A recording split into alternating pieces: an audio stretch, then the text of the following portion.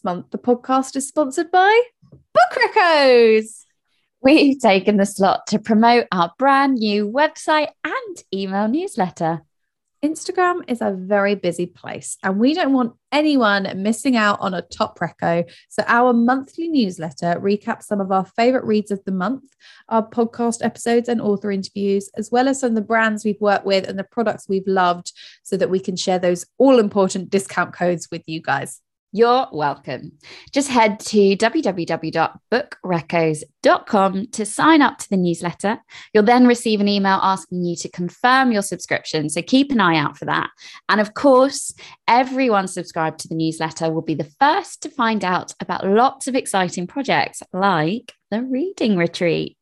Our jazzy new website also has a blog. We'll be using this space to recap places we've been, books we've read, topics we're interested in, and just any recos we think you guys might be a fan of. So that's www.bookreccos.com to sign up.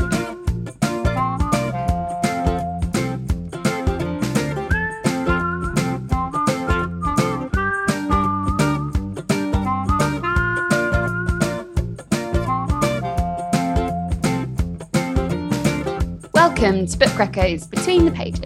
I'm Jess. And I'm Lauren. And we're the pals behind Book Reccos. This is the podcast where we chat all things books and just about everything in between. June has been great and it is time for our monthly wrap up of what we've been reading and also to finally discuss the TV adaptation of Dolly Alderton's Everything I Know About Love. We're so excited to chat about Pandora's book choice for June in today's episode.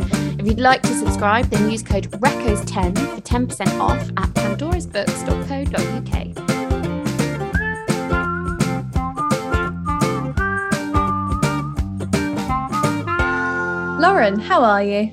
Jessica, I'm very well. How are you? Oh, good. I'm okay. I'm off to Bath this weekend and I'm very excited about I did not know this. What are you doing in Bath? I've seen some friends that live in Exeter, so it's like sort of halfway. And my cousin texted me yesterday being like, Jess, I'm in Bath and I've seen this lovely bookshop that made me think of you. And I was like, Ellie, I'm going to Bath tomorrow. How fucking weird. I went last summer for a Hendy and there are so many great bookshops in Bath. Oh, so many. You're in for a treat. I went about 8 years ago now, mostly for the spa. But I'm absolutely buzzing to be back. It's really nice. It's like oldie worldy, isn't it? Like cobbled streets. It's just lovely. The Romans absolutely loved it in Bath, and so do I.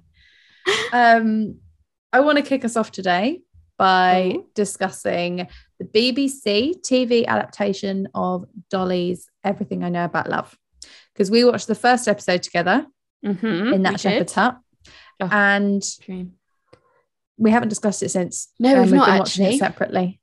How many episodes have you seen? 3. So I'm actually quite early on. You are, but you're actually also halfway there because I didn't realise there's only 7 episodes. Did not know this either. I also did not know that it's not the whole book.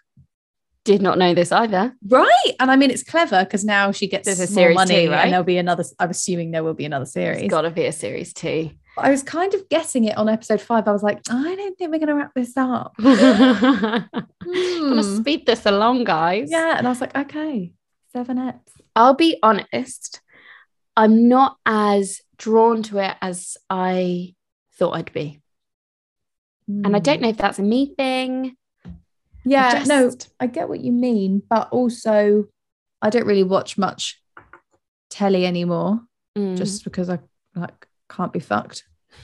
But I found myself and I think also because I live with a man who would never watch this. Yeah.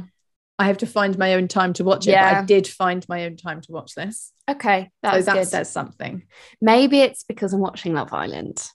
And my agenda is just fully booked. That'll be it. It takes up a lot of time. What you can do, Lauren, is pretty much fast forward till the ends of Love Island, like when there's a dream scene in a book.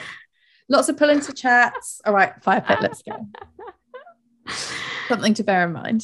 That's not how it works, Jessica. What I do is I watch it in real time. And then during the adverts, I read. That's very good. So I feel like I'm killing 2 birds with 1 stone. Yeah, that's a great tip. So what do you think back to Everything I Know About Love? I am enjoying it. I'm loving the nostalgia. I loved the dance routine they did.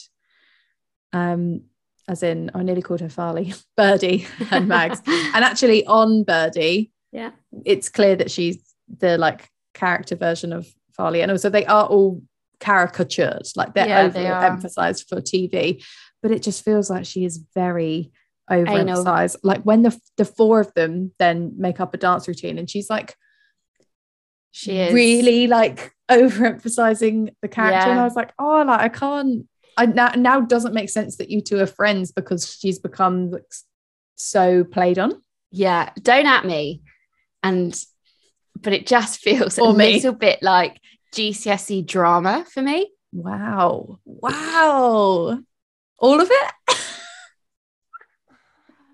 I get what you mean, though. I do know what I mean. Some of the lines, and I think it's because there are so few shows about female friendships, and that's like all they're about. Like that is really be true, what this is about. So I guess it can be quite easy to be like, yeah, would that happen? Like there's a bit where they're all congering around the flat, and I'm like, I've honestly never congered around one of my friends' houses, but maybe they have. Or made up a dance routine when I was at uni. Yeah, not at that age. Or like in year 11, so not that far off. I also finding it very interesting, the Birdie and Maggie relationship with, so Birdie is with Nathan. Yeah. And she's like really being villainized. And maybe it's because I'm in a long-term relationship that I'm like, no, that's completely fair. Like her to not want to talk about her sex life with her friends because she's like, well, that's disrespectful to him. Yeah. And they're all like, oh, whatever. And it's like, oh yeah, like it's interesting. Yeah. And I'm like seeing it from both sides. Obviously, like it is, and it's really heartbreaking to watch it from Maggie's side. She just like loves Birdie so much.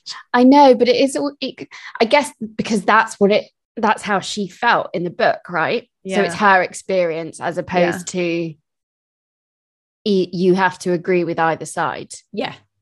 But I get what you mean. I do feel a bit sorry for Birdie because I'm also really happy for her. Yeah. Like it's her first ever boyfriend.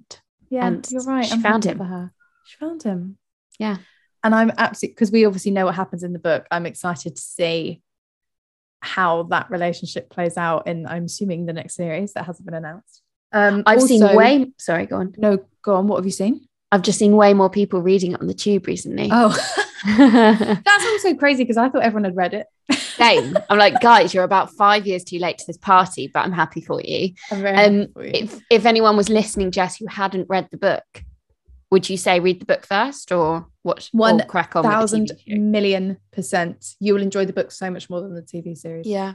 Also, I feel like the book is educational. I remember reading it, however many years ago it was, in my early 20s and being like, oh, I've got all this to look forward to in my 30s and all these things that I no longer care about, that I care about so much right now, I won't care about in 5 years. And I know at the time, I remember thinking like, oh, I'd never like not shave my legs or whatever it was, all her lessons at the beginning of each chapter. Yeah.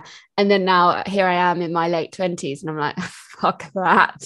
Yes, that's so true. I don't care as much about these things anymore. Yeah. And also just like, I think, I mean, maybe because we haven't seen that part yet, but like the best part of that book for me was the back-to-back of the really sad chapter. And then the next chapter I was laughing out loud. Yeah. And I don't know if the series will be able to make me be like, oh my God, how cool. I was just devastated. And now I'm laughing. Oh my God, I really want to read the book again. Yeah, I actually might. Or maybe I might get it on audio. Haha, snap. Oh, do you know what? I remember when I read the book, and I think we even discussed it, that chapter where she's like chasing the night and she goes to Liverpool. Yes. That's in the series. And I was like, oh my God, I'd forgotten about this and how gross it made me feel. One of my like lasting memories from that book, you know how shit my memory is, but I remember that chapter very vividly because I remember I judged her quite a bit for it. Like, just get your life together, mate. They do it really well in the series, actually. Do they? Like, you just feel grim. Yeah. And like she has to call Birdie after they've like had a bit of a falling out, and she's like, can you help me get home? And like you just get that she's such a drain on her friends. And like it's done really well. I know, and it makes you sound like we really don't like the book or the storyline. We love but it's amazing. And I think that's because it's got those jarring elements that we probably all relate to of when we've done something we're like, for fuck's sake, why did I do that? I hate myself. Or you've got a friend who makes you think like that. Yeah. And then it all, there's a happy ending. So crack on. There is. Yeah. Very good. And actually, I think discussing this, and yes, I planned it, brings us really nicely onto Pandora, Dolly's mate, her book choice for Pandora's books, because in the interview with the author, who is Ella Risbridger, Pandora says that her books remind her of everything I know about love. And so this book that she's chosen is The Year of Miracles. Lauren, you want to drop that synopsis? I do. And it's a truly heartwarming mix of memoir and food writing, and author of the best-selling book Midnight Chicken charts as a year through the lens of her kitchen, weaving touching reflections on loss and love together with must-try recipes. This cook is about a year in the kitchen and in the garden under the fire escape steps. A year of grief and hope and change, of fancy fish pie, cardamom cinnamon chicken rice, chimichurri, courgettes, quadruple carb soup, blackberry miso birthday cake, and sticky toffee Guinness brownie pudding.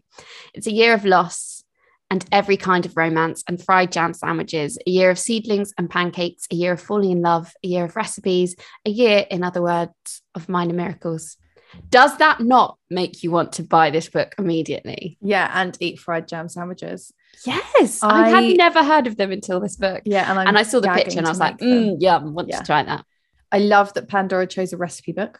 Yeah. But also it's so much more than a recipe book. I would never sit and read a recipe book. And I mean, if you compare it to, say, Stanley Tucci's Taste, which if you haven't, go and listen to our podcast episode discussing that book. That's his life. And then occasionally he chucks a recipe in. Whereas this is very much like a recipe book. Yeah. But with life sprinkled in. Yeah. At the beginning, it's like before she gives, so there's a chapter for every month, so a recipe for every month, and then there's actually a few for every month, but then before each recipe there's almost like a dialogue or a scene from what happened in her life at that time that she's just written down and captured, which works to like so make her cook that dish. Yes, exactly. And it's like comfort food to help you heal from grief or heartbreak or loss, and the illustrations are just absolutely stunning.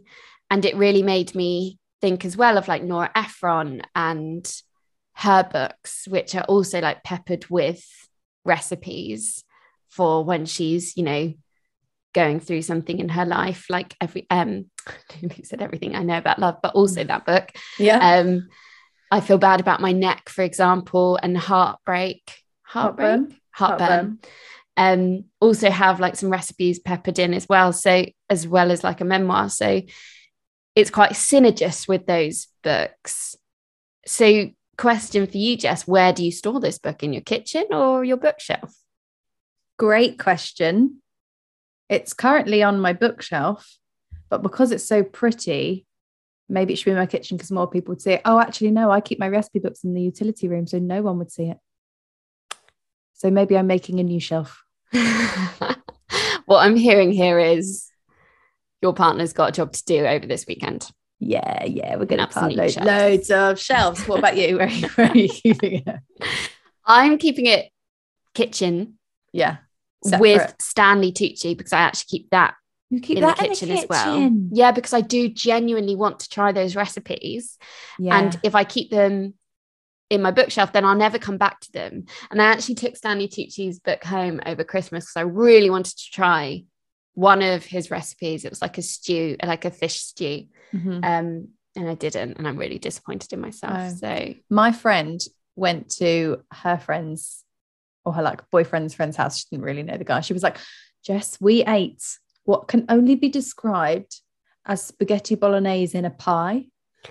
And I was like, hang on, I think in Stanley Tucci's book they make this like dish that's like pastry. She was like, that is where he got it from. So she doesn't rate that recipe. I can't say I'd want to try that recipe. I feel like you'd only make that recipe if, like Stanley, it's a recipe that your You mum knew used to how. make when you were growing up. Yeah. Otherwise, Spaghetti avoid. bolognese in a pie. Absolutely Speaking not. of recipes, have you tried any of these yet? So I've bookmarked a few. I want to make the black garlic aubergine. That just sounds delish. I want to make the apple crumble custard cake donut. Yeah, that was a lot, that one. Right? It's like a sentence, not a Yeah. recipe. It sounds like an absolute delight. The three ingredient brownies I saw and I thought of you straight away. Yeah, that's And- tabbed in my one. Is it? Yeah. And then, because the only ingredients are eggs, Nutella, and self-raising flour. Hello. Off I go. But I would like to try the peanut butter brownies because I am an absolute fiend for peanut butter. Yeah. What about you? I along with the brownies and the fried jam sandwiches, I'm very keen to try the Lewisham cheese bread. Oh, I Very can't on the remember nose that for me, one. chocolate and cheese. Yeah, it's like flatbreads that are like infused with cheese. Sounds absolutely Sounds- delightful. Grim. No, good. It would be like having like a cheesy naan. But with chocolate.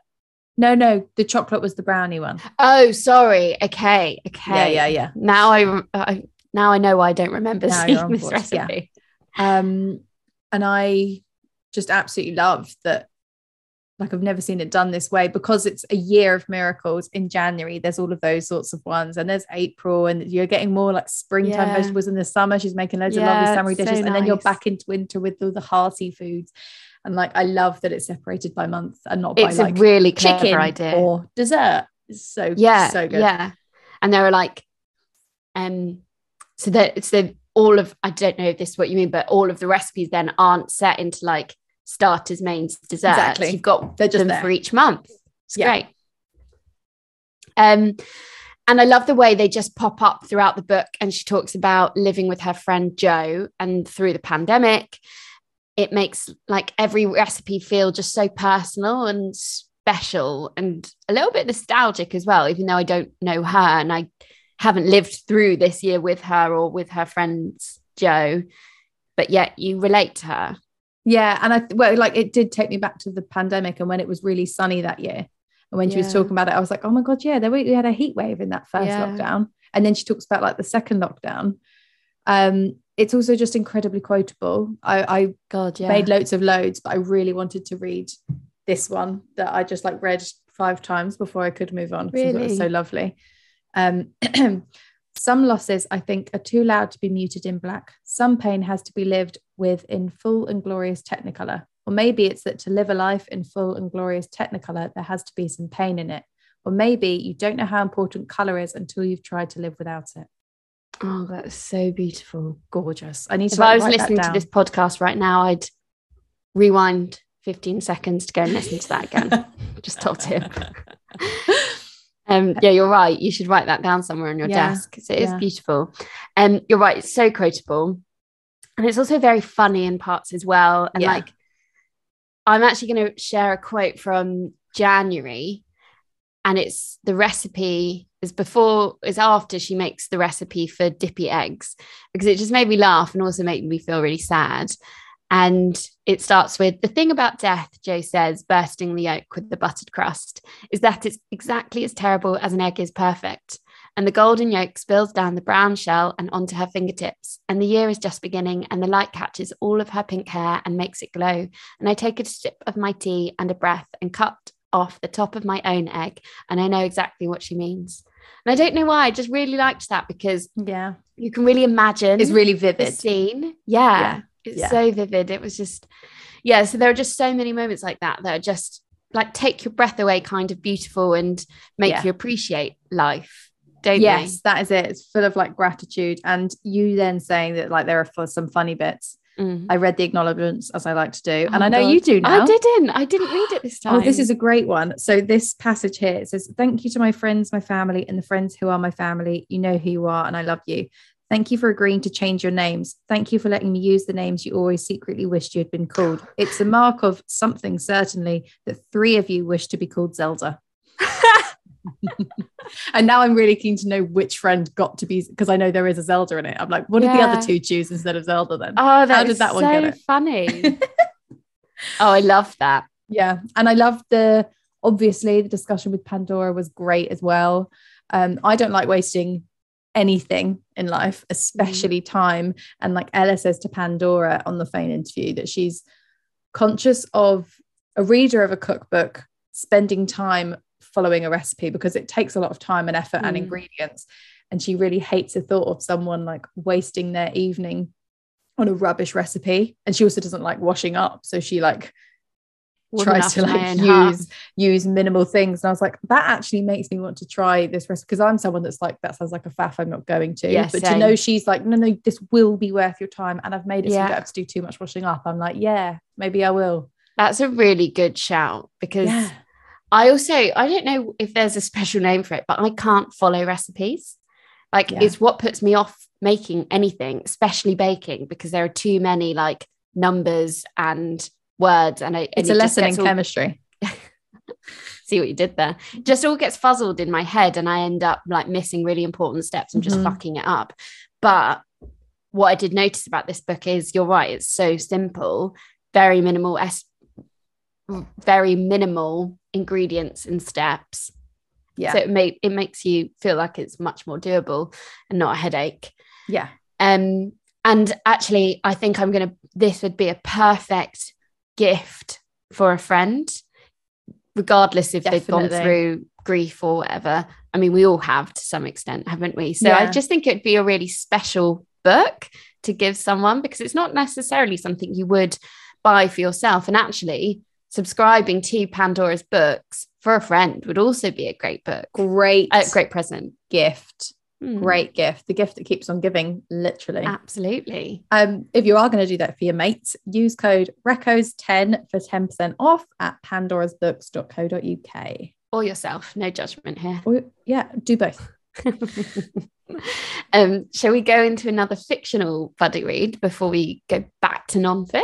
Let's do it, because today is buddy reads galore. And we want to chat about Blood Sugar by Sasha Rothchild, which was kindly sent to us by Orion Publishing.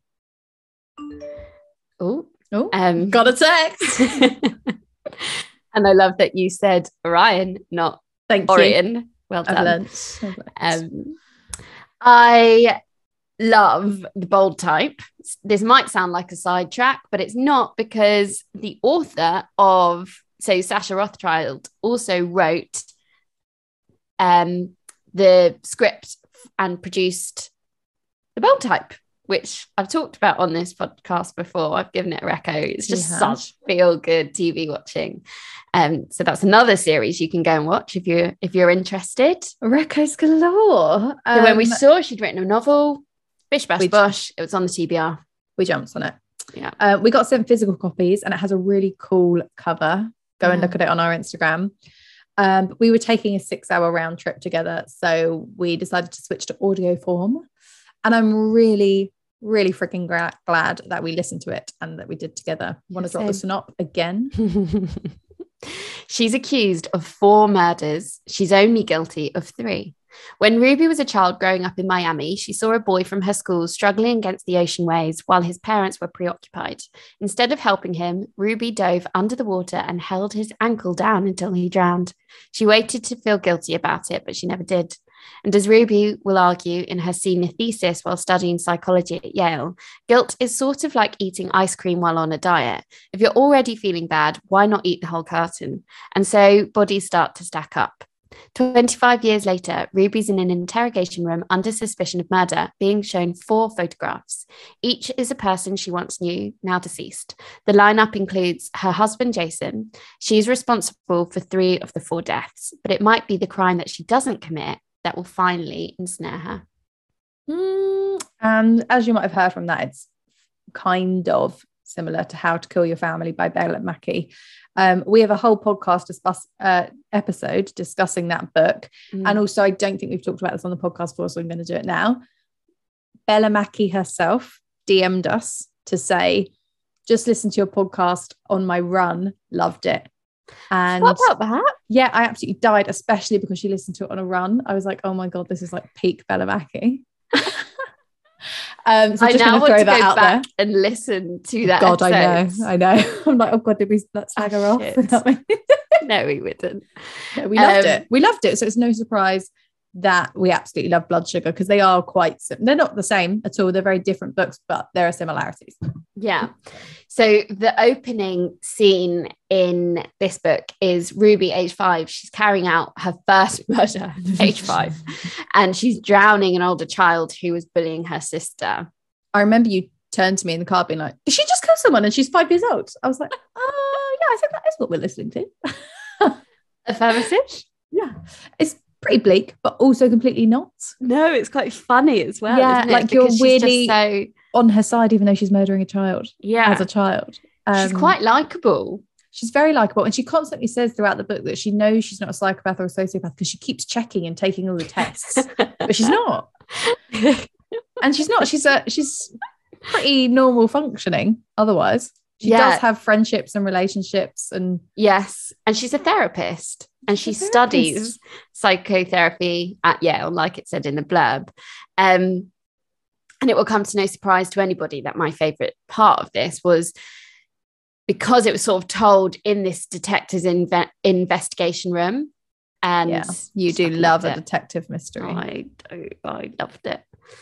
And this one really felt like you were being given the information bit by bit, because I remember there were a few times we had to pause the audio and ask each other, wait, who's so-and-so and how did she kill him? Which may have been because we were listening to it on audio, but also it's because the way the story is told, you know right at the front that she's only killed 3 out of 4. So you're waiting for the story to catch up to tell you which of those ones she actually did, because it sort of goes back and forth between past and present. And then you see how it relates to the story relates to the detective's questions that he asks her as well. It's very smart, very clever. Yeah. And you saying that, you've made me realise that it'll actually be kind of hard to talk about this without spoilers, because I was about to discuss my favourite reveal and I probably shouldn't. But what I will say is that tensions rise towards the end of this book, and everything throughout the whole book is relevant to how it plays out in the end. Yeah, you're so right. And we kept saying, oh, is this actually a character-driven book about her life and killings more than action heavy? And I'd say that the last quarter really brings it all into play, doesn't it? Yes, exactly. It's very good. I'm so glad we read it. If you read it, stick with it. You'll all see why. It's so enjoyable. It is. It's another really high reco. So make sure to click on the link in the show notes to buy any and all of the recos that we've mentioned today, actually in our in the show notes, and there'll be links to buy them from independent bookshops, so you can do a bit of good with your money as well. The links are all on bookshop.org, which is basically an online hub for bookshops to make it really easy for us shoppers to support them. So there's no excuse for you to be like, oh, Amazon's online, so is this. Off you go. And even if Amazon is a little bit more expensive, cheaper, think about how much you can help a bookshop just by giving them an extra, £3? It's the price of a coffee. Exactly. That said, let's end the episode with our most recent buddy read, which was Not Quite White by Layla Woozer. Jess, would you like to drop the synop? I will. Let me just get it up. This is a story of belonging and not belonging, of not knowing if you exist and making sure that you do. This story is for ancestors and descendants, for the people without roles or representation who find themselves placed in a random mixed up race. This is a story about time travel and tigers, of mountains and moons, and what happens when you sew a thread that was split in two. Reliving defining memories from early childhood in the 90s to the present day, Layla Woozer engages with the divisive patterns of racism and prejudice and their cumulative effect on a single life. Using the healing stream of connection with personal and family history, friends, nature and imagination, and the art of creation, Layla illustrates the way a self was forged. Between past lives and personhood, and from colonialism to creativity, this is a vivid lyrical account of identity, endurance, courage, growth, and artistry. In Not Quite White, you're invited to follow the journey of somebody trying desperately to understand who they are, how to survive, and what it means to thrive. There's a lot of big words in there. You did a great job. Thanks. I don't know about you, but I didn't know anything about Layla before we got sent this book. No. And it kind of, to a little bit, reminded me of you reading Crying in H Mart, like how you didn't know anything about the author. But again, it's just proof that you don't have to know the author before picking up a memoir, especially when it tackles like such important topics like this. Yeah, that you wouldn't know about otherwise. Like the best way to hear about them is directly from the person's experience. And despite the fact that me and Layla have very different upbringings, the main difference being that I'm completely white and they come on being both a person of color, but also the extra confusion of being mixed, which we will get onto. However, I wanted to start by talking about the nostalgia in this book. I'm also very aware we've talked about nostalgia 3 times, but me and Layla did grow up at the same time, and there were lots of references that made me go, oh my God, I'd nearly forgotten that. And one in particular is this passage. Just get it. Mum encouraged me towards normal clothes. Currently, clingy floaty sleeve tops and boho skirts with giant medallion belts. Pirates of the Caribbean extra. And I can literally envision my brown skirt medallion belt. Do you remember when the word boho was everywhere? Yes. Oh my God, you're so right. There were so many moments like that. And like what she was watching on TV at the time, huge flashbacks. And a certain section took me back to where Layla says, we graduated from class 1 to class 2 and from McDonald's birthdays to Charlie Talks. And I don't know about you, but a McDonald's birthday party was all the range, wasn't it? Oh my God. When you got an invitation to McDonald's birthday party. Oh, did you ever have one at McDonald's? I can't remember if I did or my sister did, but there was one in the family with friends. Yeah. Yeah. And when everyone then just like elevated to Wacky Warehouse or Charlie Chalks. Yeah. I had a sick Wacky Warehouse one. And it was just so much sweaty fun, and where you'd like run to the parents to have desperate sips of your fruit shoot, like, yes, and then run back to the climbing frames because you couldn't bear to waste any time and you were so sweaty. Dying. Oh my God, yes. Nothing better than that big drop slide either. I remember I was absolutely terrified of it, and I think it was the one at Wacky Warehouse that it was just so steep, and it was sponsored by Cadbury's. I think it was in purple and it had the Cadbury's logo, and I was too scared to go down it. And I remember going back there when I was maybe a bit older, and I don't know why I was there. Maybe I was dropping somebody off there or something, and being like, that is the most meager slide I've ever seen in my life, and I was too chicken to go down it. I remember getting a severe friction burn on my back from that drop slide. And that's why they say wear long sleeves and long trousers. But I'm sorry, when you're going to run around and be that sweaty, it's just not feasible, and you're going to have to risk the friction burns. Anyway, back to the book. You've really just taken me back to being like 8 years old at Wacky Warehouse. And you touched on it earlier about Layla's experience of growing up mixed and the like constant confusion and desire Layla felt to just belong. And it was just so heartbreaking. Because they really had like this identity crisis, and it just becomes so clear of how it must feel to be young, like a young 16-year-old through to being a teenager and having to figure out like who you are without not entirely understanding your heritage. And then, you know, the way that takes you right through to university. I was just so grateful for Layla giving us the understanding of this quite complex topic. Yeah, you've really hit the nail on the head there. And hearing about Layla as like a 5-year-old asking mum, where are you from? Dad, where are you from? And wondering, am I Welsh? We live in Wales. But my dad is brown and my mum is American and white. Confusing. And I'm gonna read another passage. I'm full of the passages today. I've actually got one too. But at the beginning of the book, Layla likes terms like POC and BAME because of not understanding quite what their identity was. But basically, if you weren't white, you fit into this bracket, which at the time suited Layla. And then later on in the book, we have this passage. Terms like BAME and POC only make sense if you understand and accept whiteness as the default. Think of a rainbow. Imagine identifying the colours of a rainbow as blue and not blue. Blue is still called blue. That's clear enough. Red is now not blue. Orange is also not blue. And green, well, that's also not blue.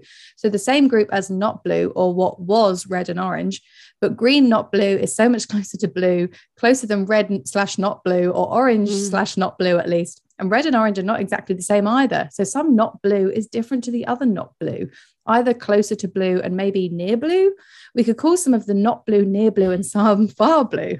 Or maybe some not blue is different to other not blue in ways that cannot be explained using blue and proximity to it. And you get the gist. Jeez. And that learning from the beginning of the book, being so happy about those terms and finding a place amongst them. And then the end of the book being like, they are quite reductive. Yeah. And they don't actually work. They don't help. They're not helpful. Yeah, it was very well done. That sort of nod back. I agree. I loved it. And I love the analogy. Yeah, as chaotic really, as it was. really smart, isn't it? And when you read the description, it's described as like a lyrical book. Yeah. And that's so true. And there are so many passages that I thought was really beautiful. And I just want to read this bit from the prologue because I thought it was just really, it's again, another very vivid passage because you can understand it. You can really visualize it. And it describes the moment Layla sat down to write this book. And it says, cradled in the sanctuary of twilight hours of the quiet when all the city sleeps, I sit down and think backwards to the beginning, or my beginning, or this story's beginning at least. And somewhere beyond, I see the spark of a sentence. I begin at last to write. Outside the densest of clouds London so rarely shows, a cold snow blows past the moon, the wind whispers and a comet crackles, and through falling snowflakes comes the tender glance of stars. And one day, not yet, but one day, somewhere near the end, I'll recall this particular moment as the one that started the rest. Lovely. Oh, so nice. Lovely. So right. nice. Well, there you have it. Today, there's been so many great quotes. We've chucked a recipe book, a memoir, and a funny thriller your way. You are absolutely welcome. As Lauren said earlier, they're all going to be in the show notes, available to buy from indie bookshops. You're welcome again. Just doing good left, right and centre. Yeah. Oh, well, this has been lovely. Yep. Have a lovely weekend. What are you doing while I'm in Bath? I am going out tonight, so I don't know if I'm going to be feeling maybe a little bit hungover later. We shall see. Tomorrow, so we shall see. That's good. You've got a clear calendar, so you can be. Totally. Hopefully it'll be sunny so I can read. It's meant to rain. Damn it. You can still read in the rain. That's even better. I want to just go outside to read though, get some vitamin D. You can just get wet.